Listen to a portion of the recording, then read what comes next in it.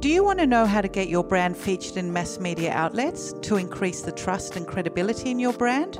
Mass media exposure elevates the perception of your brand, attracting customers, increasing sales, and outselling your competitors.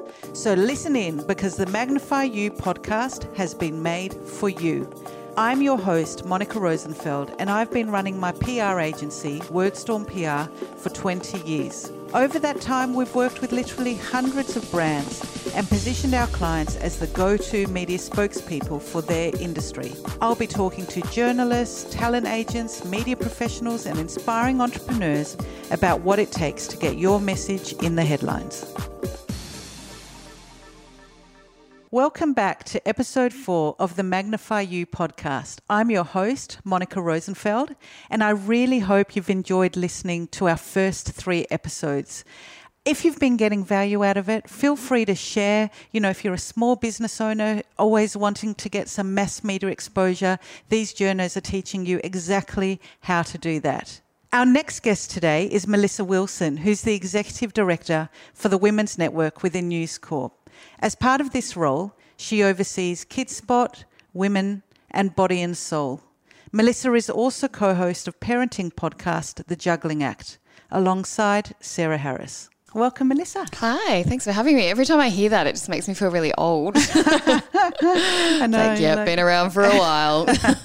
Well, old is good because we've got a lot of life experience and that's true. We've got it all sorted. Wisdom, yes. I like to say. Yeah, awesome. Wisdom and experience. Exactly. Well, we'll get straight into it. KidSpot's one of the most popular parenting platforms with about 3.1 million digital reach. Yeah. So what do you attribute its success to? Yeah, well, KidSpot's been around for a long time now, and I think what KidSpot does really well is it's that trusted authority in that space. So it's kind of like your midwife, your mum and your best friend all tied into one. So, but it's kind of there 24/7. And I think the Facebook page for KidSpot in particular is one of the most highly engaged Facebook pages out of any kind of not just publication but brand, I think, in the country. We have almost 1 million followers and the engagement is super high.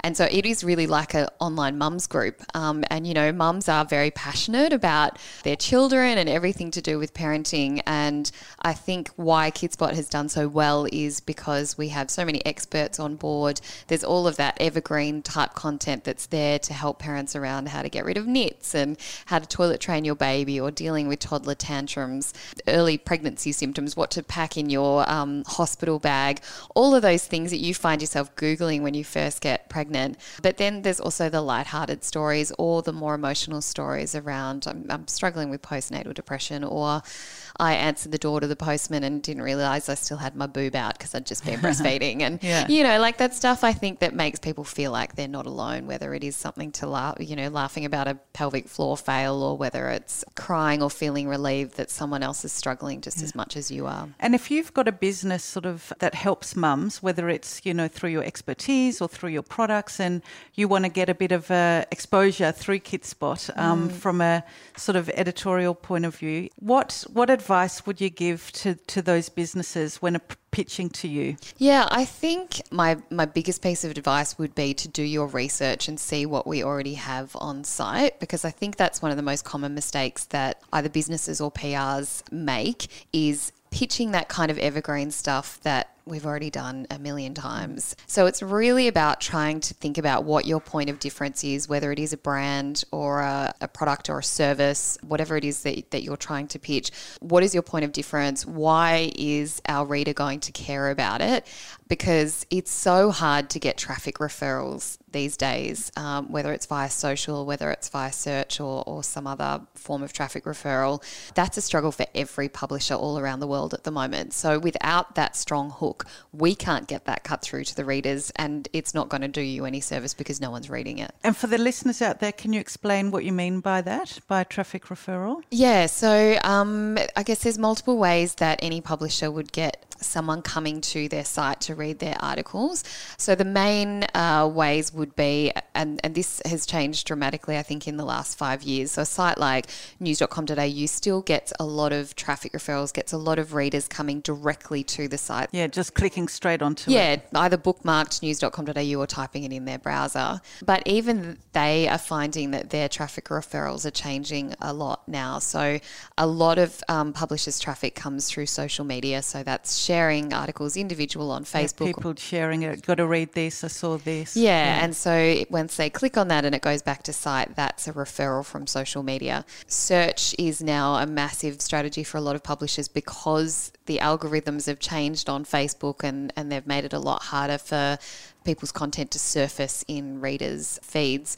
So now search is a really big strategy for people. So they're having to look at the type of keywords that people are searching for. So whether it's toilet training or knits, whatever it is, and wanting to make sure that their brands, their content is surfacing for people when they're searching for those words, and then that traffic referral is coming through from search. So it's kind of direct site, social, or search. And then once you've got people on your site, the challenge then is to keep them there and to get them looking around at other content. So it's about retaining that reader for as long as you possibly can. And across your 3 platforms, so Body and Soul, Women and KidSpot, are you open to pitches from not only PR people but just businesses out there who think, you know what, I've just got this product or service that I just feel will totally resonate with this audience? Yeah, absolutely. And we get stuff like that all the time. But again, it's thinking about the number that we get every day. Like, how many would you get every day? Oh my goodness. I would get hundreds and hundreds of emails every single day. And you couldn't possibly read all of them. No, and I really do try. And I have always prided myself on replying to everyone as much as I can. I mean, that's really honourable because, I mean, you get hundreds and it would be hard to get back to everyone on top of doing all the other things. It is really, really hard, but I see it as beneficial because if I'm giving people even just 1 or 2 lines of feedback, like this is not quite right for us, and not leaving it there, but actually explaining why, I hope that next time they pitch something, if it is a PR, that they're taking that into consideration and tailoring their next pitch. So it's saving everybody time at the end of the day. You know, I want to find content that's going to work for one of our 3 brands. PRs, businesses, they want to get exposure for their brands. So if you can try and, you know, finesse those pitches and those story ideas that are coming through, then it only benefits everybody at the end of the day. So what are your 3 sort of practical tips on, and this is your chance to let everyone out there know, how can they make your job easier? So you've mentioned, you know, be targeted and research the publication so they know it's a good fit. What are the other practical elements, you know, from the heading in the email to what the press release should or shouldn't look like, or visuals? I think the biggest things for me, don't call me. I actually don't answer my phone anymore because it's always PRs and their opening line is always, and I don't want to offend anybody, but it's always, I've got this great story for you. And then they start talking about it and it's like, I can actually hear how bored you are by this story. And so that's really key for me. If you're bored by what you're telling me, no one's going to read it. So, you know, as polite as I am. I've heard a lot of sort of journalists talking about speaking to PRs, but I haven't heard that take. So yeah, right. Well, and that's kind of what I try to say to people is whether it is the press release, whether it's the pitch in the email or whether it is those phone calls, which I'll be honest, journalists just dread now, is would you read it? That's what I say to them. Like, what is your hook? Have you actually thought about what the hook is here and why we would want to cover that story and why someone would read it in the first place? And if you don't think that hook is interesting, then there's a very high chance that no one else is going to. So particularly if you're in the demographic of the brand that you're trying to pitch to. So I would really, as I said, do your research. Do we already have content like that on site? And what type of content is it that is getting surfaced on that particular brand? What is the hook? Do that hard work for the journalist. You have such a higher chance of actually getting that story picked up if you've thought about a case study, if it's some particularly dry kind of research or study that's been done, like pull out those highlights. Give it an angle. Exactly. Give it a hook. You have to do that work for the journalist because everybody is so busy. And is that case study willing to share images? Because everybody needs that strong point of reference and those images. So often we get pitched case studies and then you turn around and go, yep, great. And then the person's not available to talk for a week. And then they're like, oh, actually, I don't want to share photos. It's like, this is no use to me. I know exactly what you mean because we talk to clients and say, look, do you have a case study? And they say, oh, yes, I've got so many happy customers. And I say, I know that, but how many of them are willing to have their photo in the newspaper or go on TV and tell their whole story? Yep. And of 100 of your happy customers, you might have 3. Yep. So you have to qualify it with them, and you can't go and pitch that to the journo and then say, oh, sorry, they don't want their photo in the media, because you're talking to the media. Yep. And that's frustrating for everybody. It's frustrating for PRs because they're trying to do their job and it's not really their fault. They're stuck in the middle. But also taking into consideration how busy everybody is, it's just like we just don't have time to mess around with that. And then I think the third big one, particularly with pictures and press releases, is too many words. I don't want a thesis. As soon as I see a massive chunk of words, I'm out. I actually don't even read them. If you haven't got me in that first 1 or 2 paragraphs and you don't know what your story is about and what your hook is about, I don't have time to find it for you. Absolutely. I used to work at a current affair, so I know where you're coming from. And yeah, I learnt a lot about the pitches that I got and the way people try to pitch stories to me. And I sort of vowed to do the opposite when I started the PR agency. My PR Thank God agency. for people like you. So I know exactly what you're talking about.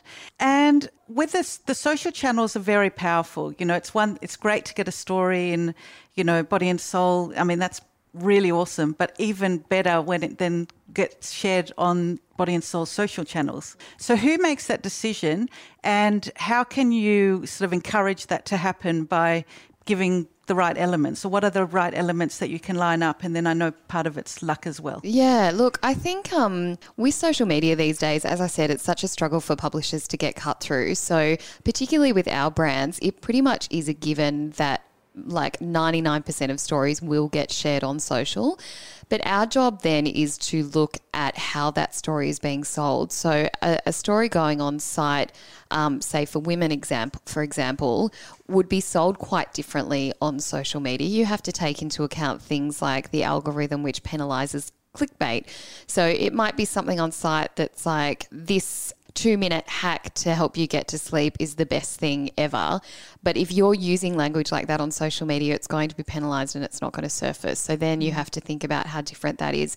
The audience on Facebook is quite different to the audience on Instagram. So we need to think about the images that are being used. They're probably going to be of slightly older women on Facebook, because research has shown that the demographic of people using Facebook now is 35 plus. The younger demographic are the ones using Instagram. So you can use more kind of woke, cool language on there that you wouldn't really use on Facebook and you wouldn't use on site. So yeah, I think from our perspective, most content goes on social media, and it's from our end, it's about then how we sell it and how we try and get that to surface in people's feeds, which is another massive challenge. And if you've got a brand up and coming, you know, you're a naturopath and you're very passionate and you've created this fantastic new beauty product, some of these business owners might feel overwhelmed trying to get into Body and Soul, because, you know, there's so many big brands with lots and lots of money, and that they feel dominate and they're not important enough, or who am I to think that I can be in this mass media publication? Yeah. So what would you say to them? Always ask. My whole career, my kind of motto has been, if you don't ask, you don't get. And regardless of whether that's in your career or personal life, whether it's money, whatever it is, if you don't tell people what it is you want, then they don't know. So us getting an email from a massive brand compared to someone who has one product, a naturopath who's just started this amazing thing, makes no difference to us. If it actually works and they believe in it and it has that point of difference that I've talked about up until this stage, then amazing. Always happy to try it, give things a road test. I think particularly with Body and Soul, that's a really strong element. People love reading about something that's actually worked for someone else. I would say from that kind of perspective, if you can get, you know, influencers do have a lot of influence, unfortunately. So, you know, Kayla Itness recently talked about a charcoal mask that she used to get rid of acne, and that product sold out on a small website that only has a couple of products, I think the second that she posted it. Wow. So, you know, the power of reach like that is not to be underestimated, you know, and then that's something we did a follow-up story on as well. It's also kind of tapping into trends, you know, so CBD oil, for example, is something that's really big. So if people are kind of reading about this sort of stuff, they want to know about it. And, you know, a brand like Bio Oil has had one product ever that it's released for, I think, the don't quote me on this, but for like the last 30 years or something. And they're only just bringing a new product out now. So that's a massive brand. But when you look at it, one product is what they've hooked their whole business strategy off. So a lot of clarity there. Yeah. So you have to start somewhere. Yeah. So that little naturopath who's come up with some kind of homemade remedy, who's to say that's not the next bio oil that you're not going to live off for the next 30 years. Yeah, great. And on the topic of influencers, that industry has gone through quite a journey, and of late there's been a lot of talk about, well, how influential are they, and has the industry been diluted by people who do a short course on it and think that they're now an influencer.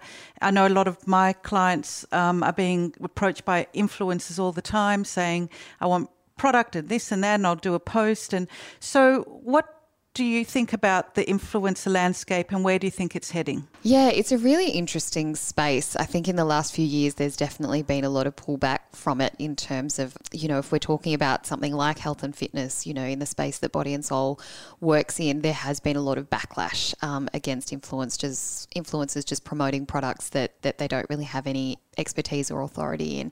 From a Body and Soul perspective, we're very careful about the people that we work with. They're experts in their field who have trained at university in their space and really know what they're talking about. That's not to say that we don't often work with influencers, but we're very careful that we know that they know what they're talking about, and the space that it's headed to, I mean, no one's got any money anymore. So from a brand's perspective, if they can spend X amount of money and get an influencer to talk about their product, it probably is a lot cheaper than buying a TVC on a broadcast network. Well, it is a lot cheaper. So I think where it's headed is that readers are becoming a lot more savvy. They're more aware of who they're getting their information from. And that's why it's important for our three brands to really focus on what all of us do well, which is be that authority in those spaces and make sure we're working with experts who know what they're talking about. And now you're in charge of Body and Soul, both online and digital, as of very recently. Yep. What's the difference between the two, and how do you know, if you get into the print edition, what will get chosen for the digital edition? So where do they kind of cross over? Yeah, it's interesting. So that has only happened recently, and I think it's been great because it makes sense that we've got this one brand, Body and Soul, that consumers know, and that we are working closer together across print and digital, both from a commercial and an editorial perspective, to be working together better. In saying that, it does have challenges because they are very different audiences. Yeah, that have very different eyeballs and demographics. And yeah, so the people that pick up the Sunday paper are generally skew a bit older, My so age. 50 plus. Well, I'm 45. Well, yeah, no. Or with Body and Soul magazine, someone else has bought the paper and then you happen to be in their house, and so many people I know pull out Body and Soul and then they end up reading it. So sometimes it can be quite difficult to know who is actually reading your content. Body and Soul online skews a lot younger, so it can be challenging for us to find that story that is going to work in print as well as online. Obviously, the deadlines are very different. So Body and Soul print works at least 3 weeks out. And do you need more content for the digital version? Yeah, and so it's good, I think. For example, if we did an interview recently with Jacinta Franklin, and so we did a cover shoot with her for Body and Soul print, got some great quotes from her. For online, we don't just rehash the same story. We're trying to pull out a different angle to do that, to give our readers something new and fresh. But also working hard on cross-promoting both those brands. So in Body and Soul print now, you will see, to read more from Jacinta, head to bodyandsoul.com.au. Online, we're now pushing people, pick up Sunday's paper to read an interview with Elle Macpherson. Yeah, so it's sort of cross-purposing. Yeah, exactly. Aligning. Yeah, and and there's so much more content on site in terms of quizzes and infographics and video content, and it's so much more immersive. So in print, it's kind of like often this little snapshot of something. But if you really want to find out more about what sugar's doing to your body, then head online, take this quiz, watch the video around how to cut sugar out of your diet, all of those sort of things. So we really want to see them complementing each other. Your head must be spinning. Yes, it is. Some days I get home to 2 little kids and I'm just like, Not to mention the other things that you're doing. And on the other things, you are right into podcasts. So you're actually the host of your own podcast, or co-host, with Sarah Harris. Yep. And as we know, podcast is a growing medium, which is very exciting. And it's another really good area to get sort of mass media exposure to these podcasts where that's getting lots and lots of listeners. So what's your take on that? So let's say the Juggling Act. Would you be open to interviewing interesting people who have an interesting spin on parenting? You know, should they be pitching to you their angle? Yeah, so with the Juggling Act, we recently relaunched it with Sarah Harris, and we kind of targeted it now to working parents. So it makes it a little bit more, we're a little bit more careful, I guess, about the guests that we get on. So there really needs to be that working parent aspect. We've spoken to a lot of high profile business owners on how they run huge companies while also having that work-life balance. We have experts on every week, from legal to finance, psychology, all those things around returning to work, what are your rights, you know, can I have a breastfeeding room at work, all of those sorts of things to really try and help people with that transition between being a parent and juggling work. But in saying that, yeah, people with great real life stories. We had a mum on the other day who had developed an opioid addiction after a very traumatic emergency, a cesarean, and then she'd written a book about her experience, and she'd hidden that addiction from her husband for 2 years and was basically doctor shopping and was going around and getting these painkillers from various doctors, but also went back to work very early. So, you know, there was kind of that hook for us was she went back to work, I think, after 3 months after having her first child, had postnatal depression, anxiety. Everybody's got an amazing story. More than happy to have people reach out and chat to us. And what if you're an expert? So an expert in mindfulness, or, you know, any of those expertise that you mentioned, you know, if you feel that you're an expert and can talk on that and link it to your topic. Absolutely. Yeah. I think it's really beneficial to have that expert element to a lot of podcasts because from my perspective, whether it's content online or whether it's podcast content, you really need to have a take home for the audience. It's that even if it's just one thing that sticks with them and they go, oh, I heard this psychologist talking on a podcast the other day, and she was saying it's all about just taking micro moments. You know, it doesn't have to be taking an hour for yourself every day. It's like do something just for 5 minutes every day that's for you, that makes you happy, and that can make all the difference. You know, if that's that one thing that you pull out of it that might change your day, week, month, year, then that's what you want to be able to provide people. And look, it's one thing to be interviewed on a podcast, but a whole other level to start your own podcast. Yes. And that's what more and more people are doing, including myself. Yep. So what are some tips that you'd give to people who are starting out? You know, they're just starting that journey. They want to create a podcast. What are some nuggets that you can give them? Yeah, again, I think it all comes down to research. So it is, what's your point of difference? And I think with podcasting now, because that market is getting more and more saturated, you really need to be quite niche about it. So what is that thing with your podcast? You're talking to people who are in that industry. There's that really kind of pointed point to it, basically. I think sometimes if you cast the net too wide and say, my podcast is about finance, it's very hard to find that market. What's that hook? What's going to get people sort of tweaked into it? Yeah, why do they want to listen to it? What's going to catch their eye when they're scrolling through, iTunes, the podcast app on their phone? And then I think it's about being authentic. I think that's what really resonates with people, is being yourself and being willing to be open and to share and to share your experiences and your journey and be vulnerable, or whatever it is, the topic that you're talking about. I think people have very high BS meters these days, and if they listen into something and they feel like someone either doesn't know what they're talking about or they're not being real, they're out. No, I totally understand where you're coming from. The tagline of this podcast is mainstream your message. So just as a final tip, what would you say to people out there, you know, if you want to mainstream your message, what should you be thinking about doing? I think a lot of the things that we've talked about is you just need to be really smart about it. And like I always say, is like, put it back on yourself. Why would you care about this message, about this product, about this service that you're trying to get out there and get into the mainstream? And be really critical. Be really tough on yourself, because that's what everybody else is going to do. They don't know you. They don't care about you personally. They don't care if they're going to offend you by thinking your service is crap or your product is rubbish. So you really need to believe in it, and you need to put it through that really strict filter yourself, or get a trusted friend to do it, or a colleague, or someone, but be really tough on yourself and think about all these things that we've talked about today. Your hook, do your research, be prepared, and also don't give up is my main thing. I think if you really believe in it, then go for it. Absolutely. Have that bull to the horn sort of mentality. And be pushy and ask for favors. At the end of the day, I think whether it's parenting or whether it's in a career space, people want to help you. And so if you ask, like 95% of people will go out of their way to help you.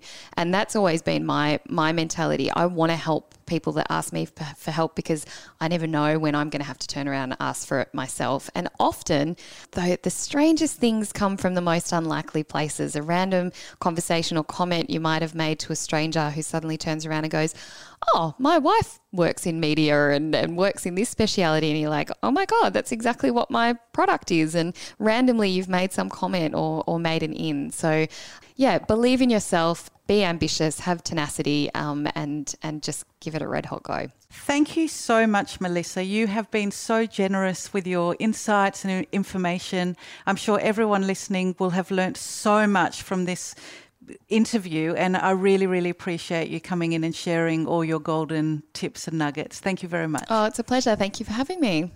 Thank you so much to Melissa Wilson. What a great guest. This has been episode 4 of the Magnify You podcast. We'll be releasing episode 5 next week. Please go to whatever app you listen to the podcast on and rate and review it. Thank you. Thank you for joining Monica Rosenfeld on the Magnify You podcast. If you liked the episode, rate and review the show on whatever app you listen to the show on. You can listen to Magnify You on all podcast apps, including Apple and Google. Spotify and the TuneIn Radio app are other great ways to listen. If you are looking for a marketing speaker for your next event or PR for your business, contact Monica Rosenfeld at monica@wordstormpr.com.au.